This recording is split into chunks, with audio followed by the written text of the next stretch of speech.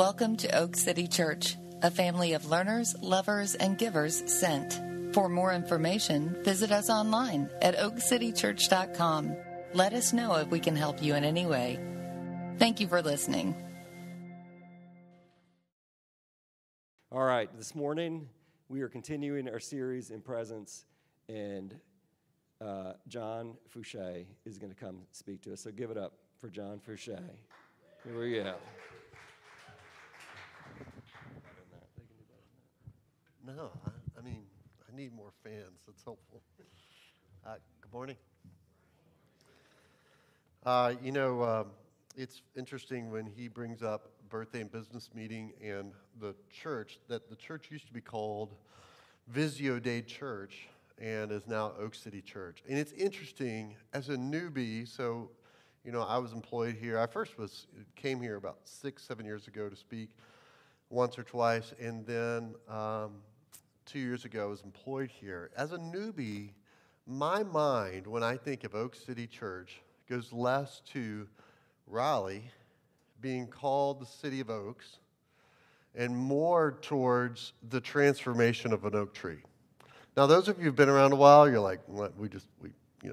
But I'd like to talk about that, how a oak becomes an oak. There are some acorns, yes, this was there on purpose, in your seats if you're in the room.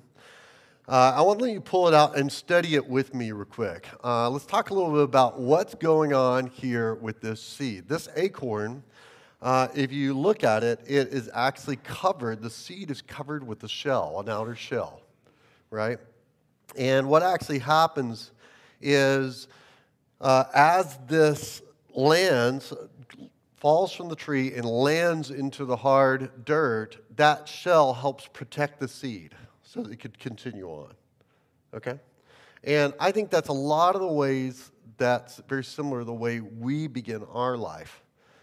We often land into a fallen world, and we need a protective shell to handle the difficulties, survival techniques, if you will. For example, if you're the youngest child in a family, most likely when you landed into the ground, it changed a little bit reality for your family and your siblings. So, for example, you may have been really cute, and suddenly the one that was the youngest no longer is the youngest and is no longer the cutest, and suddenly people start paying attention less to that other child. Well, what is no wonder why the youngest often grows up, tend to be a little bit more charming and all that, because that was their seed coat. That's how they learned to survive. And these other kids learn different ways. An older child may decide to suddenly be mommy's helper, go get a diaper and help out with that, and becomes a little bit more responsible for it. So the older child just develops this seed coat, this identity of being a responsible helper for his or her mom. One of the things I think that's helpful to see is as we go through our teens and 20s, this identity, which was not originally an identity, it was just a survival technique, this becomes key to who we are. So, for example, if you're really good at data analysis, you might say, I am a techie. You name yourself after what you do. Or if you're really good at healing other people, you might say, I'm a nurse. If you're a really good leader, you might be drawn to positions where you could be called the boss. And these are name changes, and the things that we identify with are often our survival techniques. What we would say as Christians are gifts, and they are, but they become a problem the older they become, because that becomes who I am. As long as I'm able to save somebody, can I stay a nurse and a reputable one? As long as I'm able to be a good boss and make good decisions, am I able to hold on to that identity, and so on. Today we're going to talk about a man, Jacob, who wrestled with God. And he had a seed coat, and he couldn't see it. He couldn't actually see what he was really relying on and what he built his identity around. But we see him. And today we're going to talk about how God showing up totally changed Jacob's life. And it really has everything to do with this larger sermon series we're talking about, which is presence, how God's presence transforms our presence. And so today I'm going to talk about 4 things. First of all, I'm going to give you a little background on Jacob, talk about Jacob is called the deceiver and why he's called the deceiver. Second, I want to talk about God's agenda to change you. Third, God's agenda with your circumstances, and then we'll come back to this acorn and oak tree idea of becoming an oak for God, okay? So let's talk first of all about Jacob.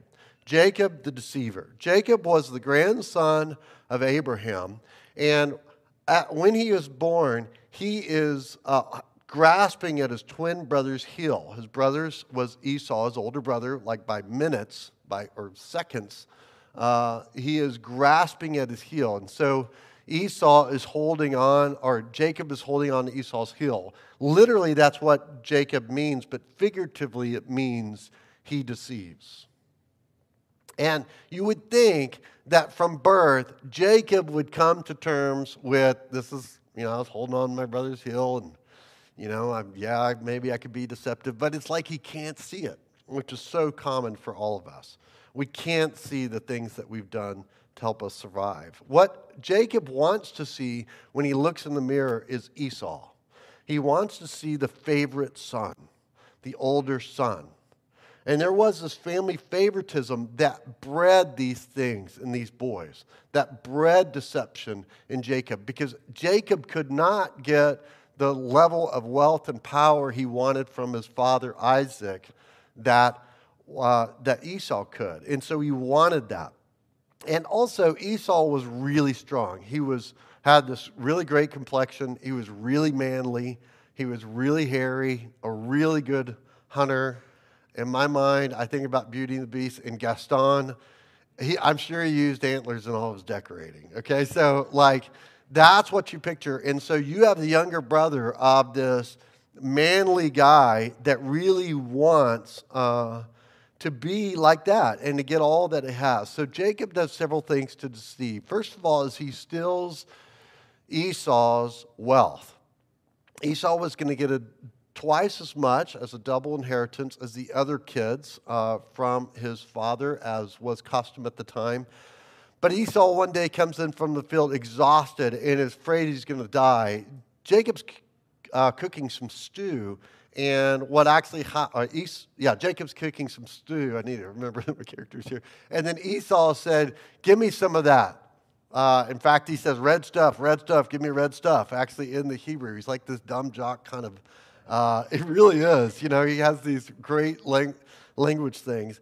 And Jacob said, I will give you my stew if you sell me your birthright, your double portion. If I could get that second portion instead of you. And Esau, fearing his life, said, okay. A little bit later, Jacob tries to steal Esau's power with help from his mom, Rebekah. Jacob tricks who is now old and blind father, Isaac. He dresses up like Esau. He puts animal skins to make him feel more hairy. He couldn't quite fake him out with his voice, but he faked him out in every other way. And Isaac gave Jacob the blessing that a firstborn would normally get. And he tells him this oracle. And then Esau comes up and realizes, oh my gosh, what's going on here? And he asks for a blessing from his dad, Isaac. And Isaac said he will serve Jacob, that the older will serve the younger. And so Esau freaks out and he says, is he not rightly named Jacob? For he has cheated me these 2 times. Well, there's a lot of conflict that's created this. And so Rebekah sends Jacob off to her uncle, which is in present-day Saudi Arabia. And he goes and serves his uncle Laban. There he meets his future wife, Rachel. What's really interesting in the language here is he never says what his name is. He calls her his kin, Rebekah's son. He's describing all these things, but he never says, my name is Jacob. And it's probably because, that's a terrible pickup line to say, I am a deceiver, right? So you probably are not going to be attracted to that. So even the way he's gaining her affections has hints of that. Jacob tries to steal some flocks from Laban and his best flocks, and he does, but then he learns Laban is the ultimate trickster, even a better deceiver. Basically, Laban said, you can work with me for 7 years for Rachel, and I'll give you her hand in marriage. He does. He works for 7 years. He wakes up after his wedding the next morning, and there's Rachel's sister sitting there. Like, this is like, remember Jerry Springer? These people should have been on Jerry Springer, okay? And so what happens is he ends up agreeing to work another 7 years to get to marry Rachel. So after this, and Jacob had been seriously tricked, and he had gone back and forth, he does seem to have some indications that he's starting to change. He's praying, he's willing to follow God, but the old shell of him deceiving is not quite broken up yet. And today I want to talk about this time when God breaks this deceiver wide open. And how Jacob owns up and finally sees himself for the way he survives in life and sees the sin in it. And the interesting thing about this passage is right in the middle of Jacob owning up, something surprising happens. So open up to Genesis chapter 32. If you have your Bibles or your apps, open them up and please stand in honor of God and His Word. I'm going to read verses 22 through 32, and then at the end I'm going to say, this is the word of the Lord. If you would please respond, thanks be to God. Genesis 32, 22 through 33. The same night he arose, this is Jacob, and took his 2 wives and 2 female servants and his 11 children, and he crossed the ford of the Jabbok, which is him coming home. He's almost to present-day Israel. He took them and sent them across the stream and everything else he had. And Jacob was alone. And a man wrestled with him until the breaking of the day. When the man saw that he did not prevail against Jacob, he touched his hip socket, and Jacob's hip was put out of joint as he wrestled with him. Then he said, let me go, for the day is broken. This is the guy he's wrestling with. But Jacob said, I will not let you go unless you bless me. And he said to him, what is your name? And Jacob owns up. Look at this. And he said, Jacob. Verse 28. Then he said, your name shall no longer be called Jacob, but Israel. For you have striven with God and with man and have prevailed. Then Jacob asked him, please tell me your name. But he said, why is it that you ask my name? And there he blessed him. So Jacob called the name of the place Peniel, saying, for I have seen God face to face, and yet my life has been delivered. The sun rose up upon him as he passed Peniel, limping because of his hip. Therefore, to this day, the people of Israel do not eat the sinew of the thigh that is on the hip socket, because he touched the socket of his hip, Jacob's hip, on the sinew of his thigh. This is the word of the Lord. All right, you may be seated. God has an agenda to change you. Just like God had an agenda to change Jacob. Jacob's on his way back home. He's worried about seeing his brother. He hadn't seen him in decades. And then suddenly he's remembering, oh gosh, Esau is going to kill me. That's the last things he said to me. And so he sends his flocks and family ahead and is alone, and he wrestles with this man all night long. Now, what's interesting about this man is this is no mere man. And the thing that really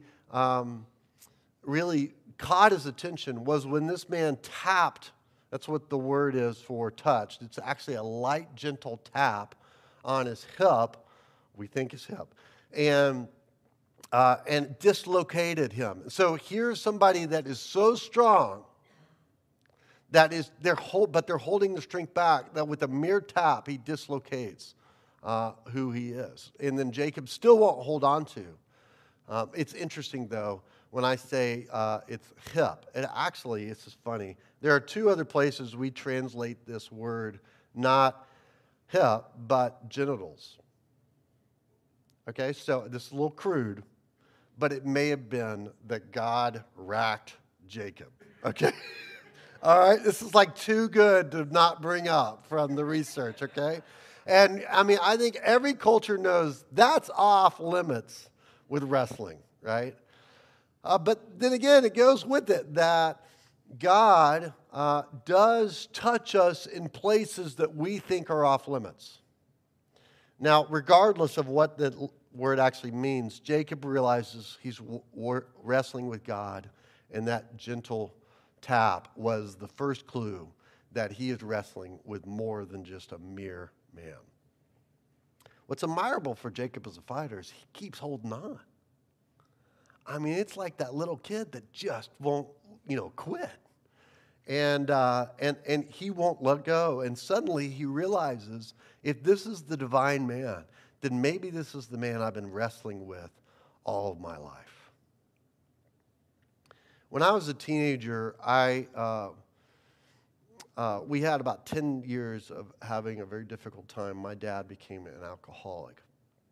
And about the time when my dad became an alcoholic, I began to run.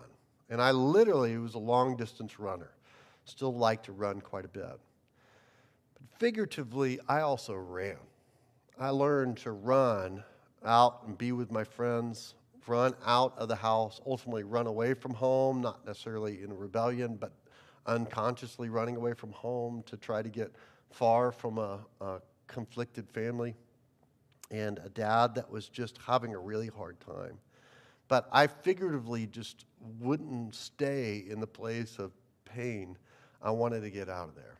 And it became a seacoat for me. Years later, when I was 33, my wife and I started a church, and we started it with some friends that we found out as we started there, this church with the friends, that their marriage was really unhealthy, and it really was affecting some things quite a bit. The town also had a lot to be desired. For example, this town, Kingsport, Tennessee, has Eastman Chemical Company there, and they have 14,000 employees, and the whole place stinks. So, I literally would pull in the driveway and go, home stink home. And it was a really tough time for our family. And after a while, when a couple of years we were there, I started thinking, we need to get out of here. I was actually thinking two things. One, he doesn't need to be the pastor, so either I need to be the lead pastor, I need to get out of here. But because my survival technique was more to run, we started looking at other places to move, and really came way down the tracks towards that end. Only to just, the longer I went, I was like, something's off in me. I couldn't see it. I couldn't see I was trying to run.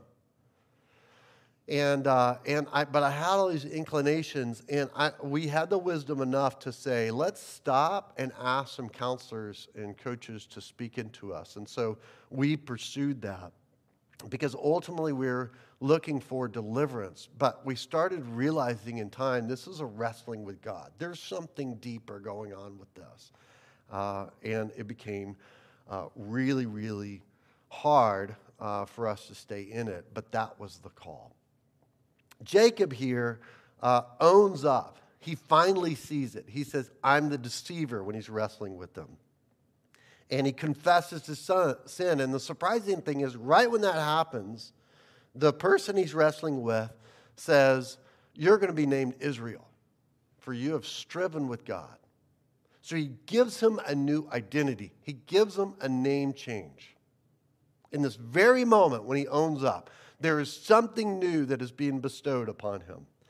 And we don't actually know if this word means one who strives with God or God strives. Both names kind of work because God is wrestling Jacob's sin to the mat. So that works. And God strives is true because Jacob is ultimately put together and redeemed by God's grace, and he can walk with God. Maybe it means both. But what's noteworthy is as soon as he owns up, God steps in and renames him Israel. He gives him a new identity. When we went to those counselors and those coaches, there was one man named Bruce Edstrom, and he was freaky good with Lindsay and I. It was like, gosh, he knows us better than we know us. And he finally looked at me, and he said to me, John, you have an old name. and your old name is Fun, Tired, Escapist. He said, I want to give you a new name. And he did. Broken-hearted coach with sober joy. And we walked out, we were like, what in the world is going on? It took me a couple days to come to terms that he was seeing my seed code, my survival techniques. And I finally realized, hey, I think I've been running from pain my whole life. I remember sitting with a bench out front of a restaurant with Lindsay and literally saying that. And then I remember saying, what if I didn't this time? And then suddenly it hit me that instead of leaving this church or becoming the lead pastor, there was another way. The third way was I could submit.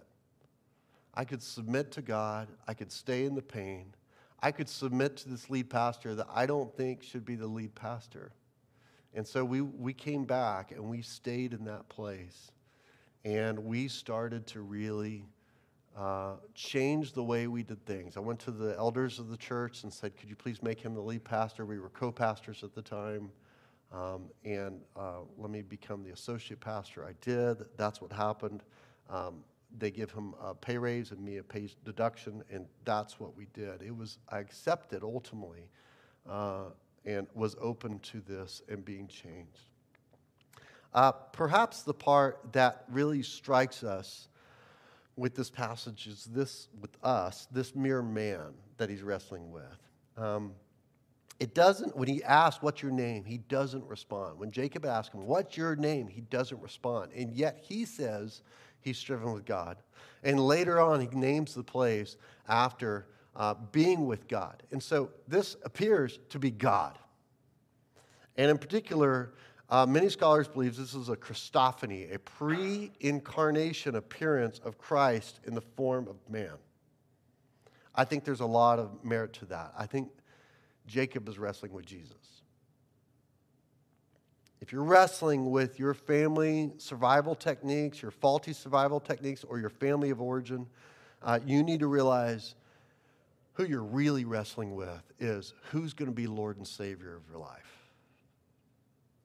You, with the things that you do to survive in life and to thrive, or God? That's the ultimate question, is who? Who's in charge? Who decides who you are and who you're going to become?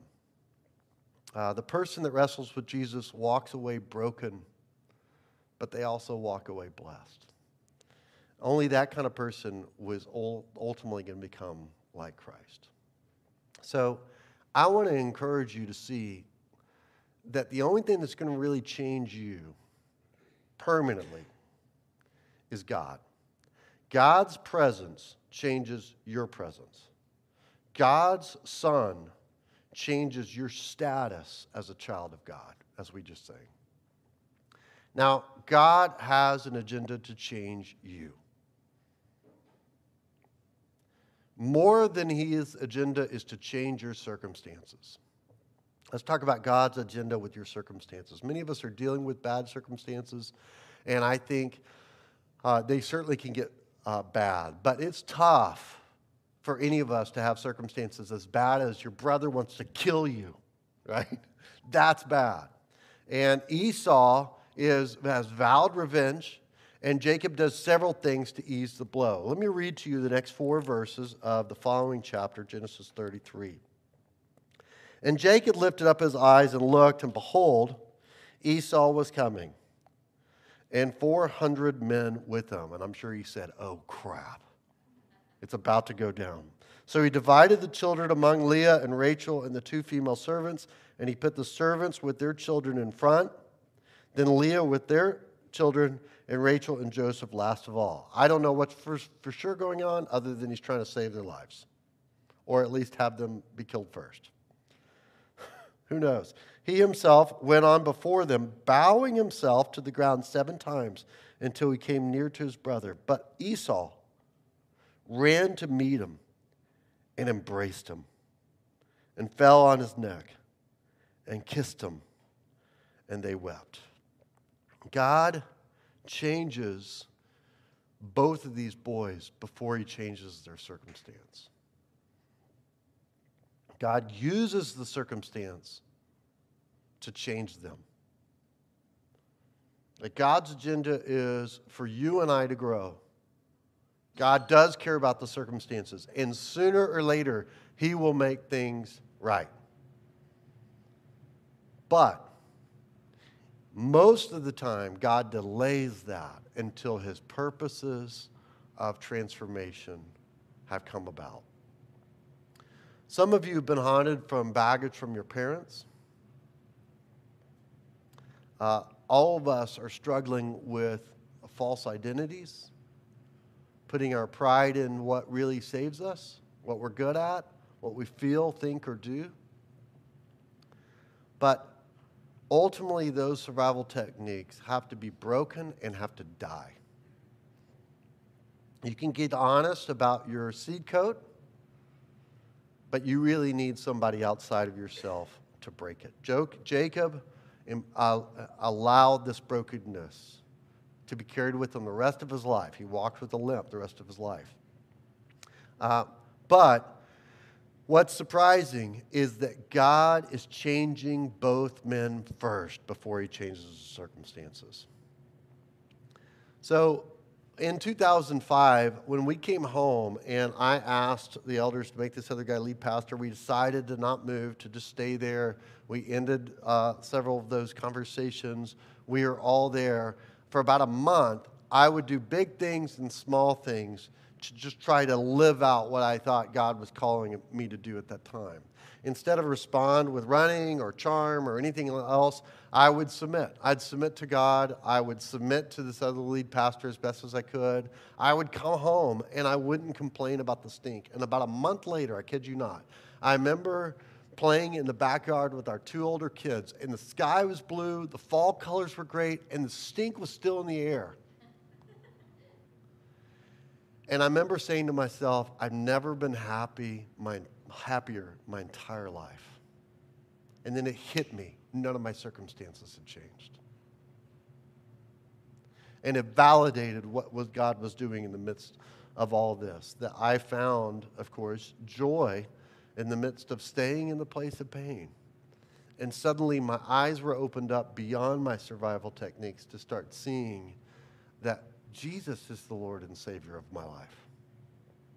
God will deliver you from your bad circumstances sooner or later, but He's probably keeping them around a lot longer than you want them to be. And it's probably for the purpose of your transformation. Either way, there's no downside with growing in character. It may be hard, but there's no downside. In other words, you can actually get to the place where more bad circumstances are coming your way and you are less shaken because your character has grown. And so I want to talk a little bit about how do we grow? How do we grow, and what is God's ultimate goal for us? Coming back to the acorn, I want to talk about becoming an oak for God. God wants to transform you into an oak for His glory. Do you know what I find most interesting about this acorn? Is its heaviness is its problem.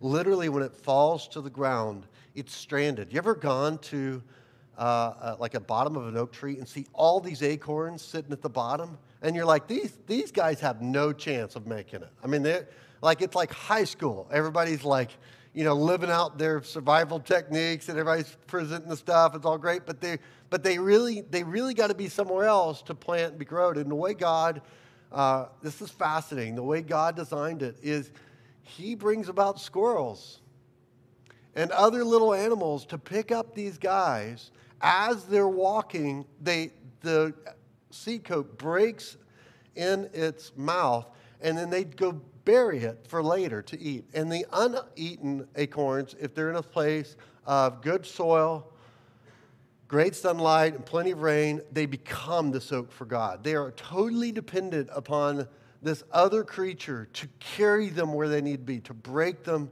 and to allow them to emerge. And I think it's fascinating. What's really fascinating about that too is that this seed coat, as it's broken and is planted, it starts to rot. And guess what? That seed coat becomes really good fertilizer for that seed. So in other words, Jacob's deception became his fertilizer for growth.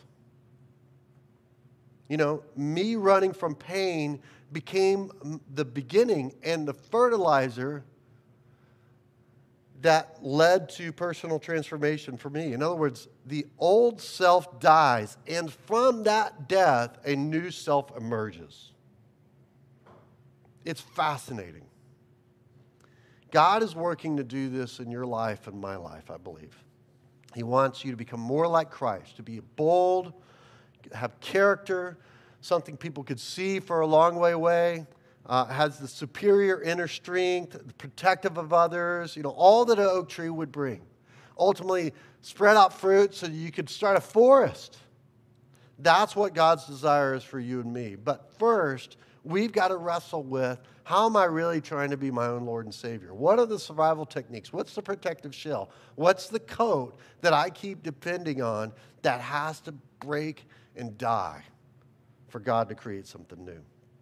Ephesians 4:22 through 24, Paul says this, "Put off your old self, which belongs to your former manner of life and is corrupt through deceitful desires, and to be renewed in the spirit of your mind, and put on the new self, created after the likeness of God in true righteousness and holiness." This word righteousness is picked up later on in Isaiah when he says that God's people would be called oaks of righteousness for the planting of the Lord, that he may be glorified.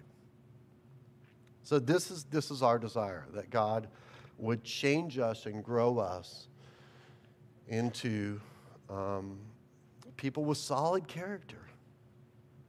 People that when you look at it, you just want to seek its shelter. You want to go swing up from its branches. You want to ask, how did this tree get here? And learn about its transformation. There are two questions for you to apply this. There's one of two questions. The first one you need to answer first, and if you've answered the first one, second. I will say this. I have a side hustle, and some of you know that. It's a coaching business.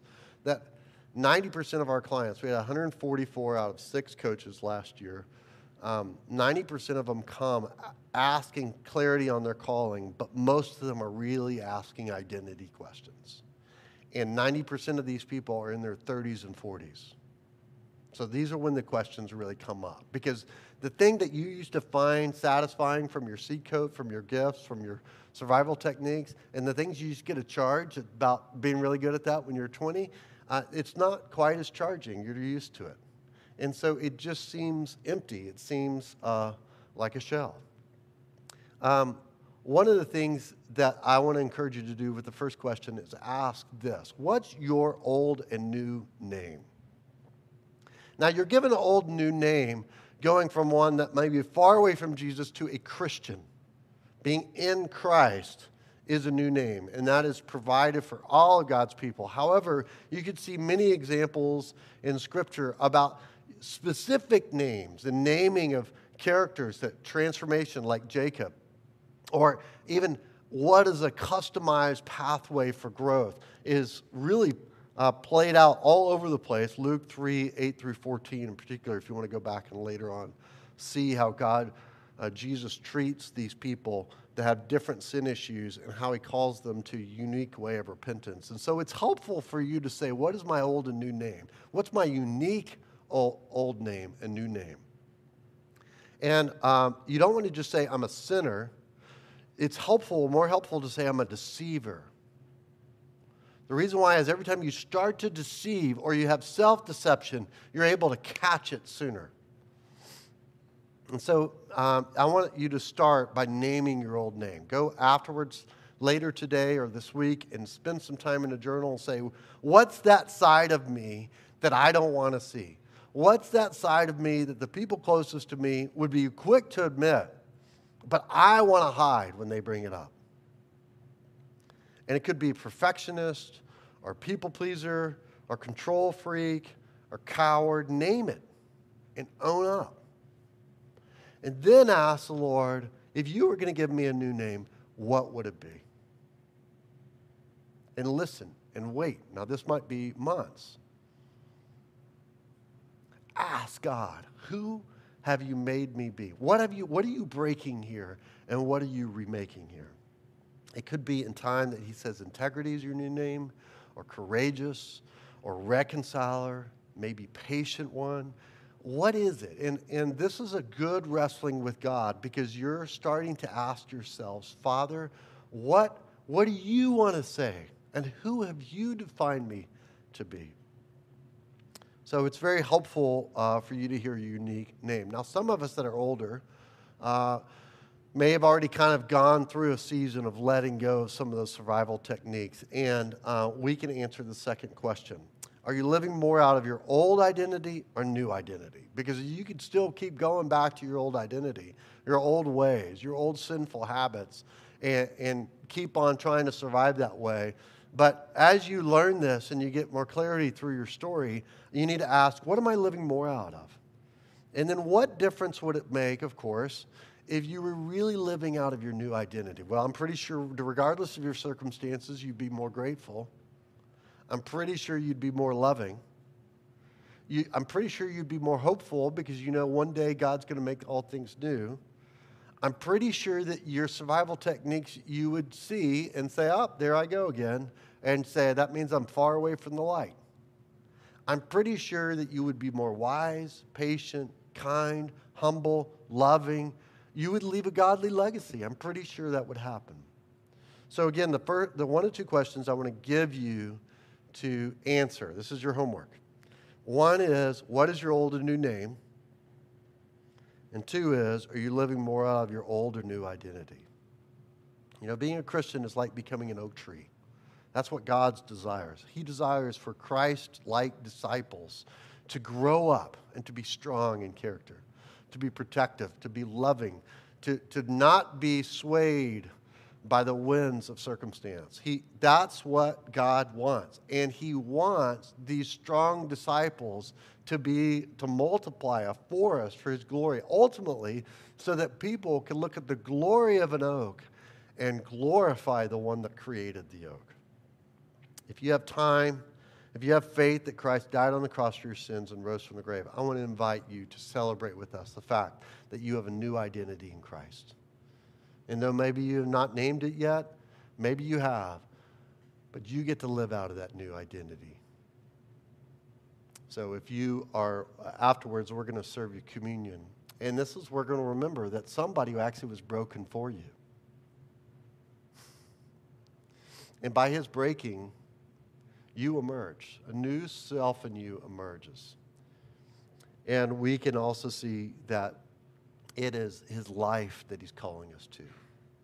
So let us pray, and then let's take communion. Heavenly Father, we come confessing our sin.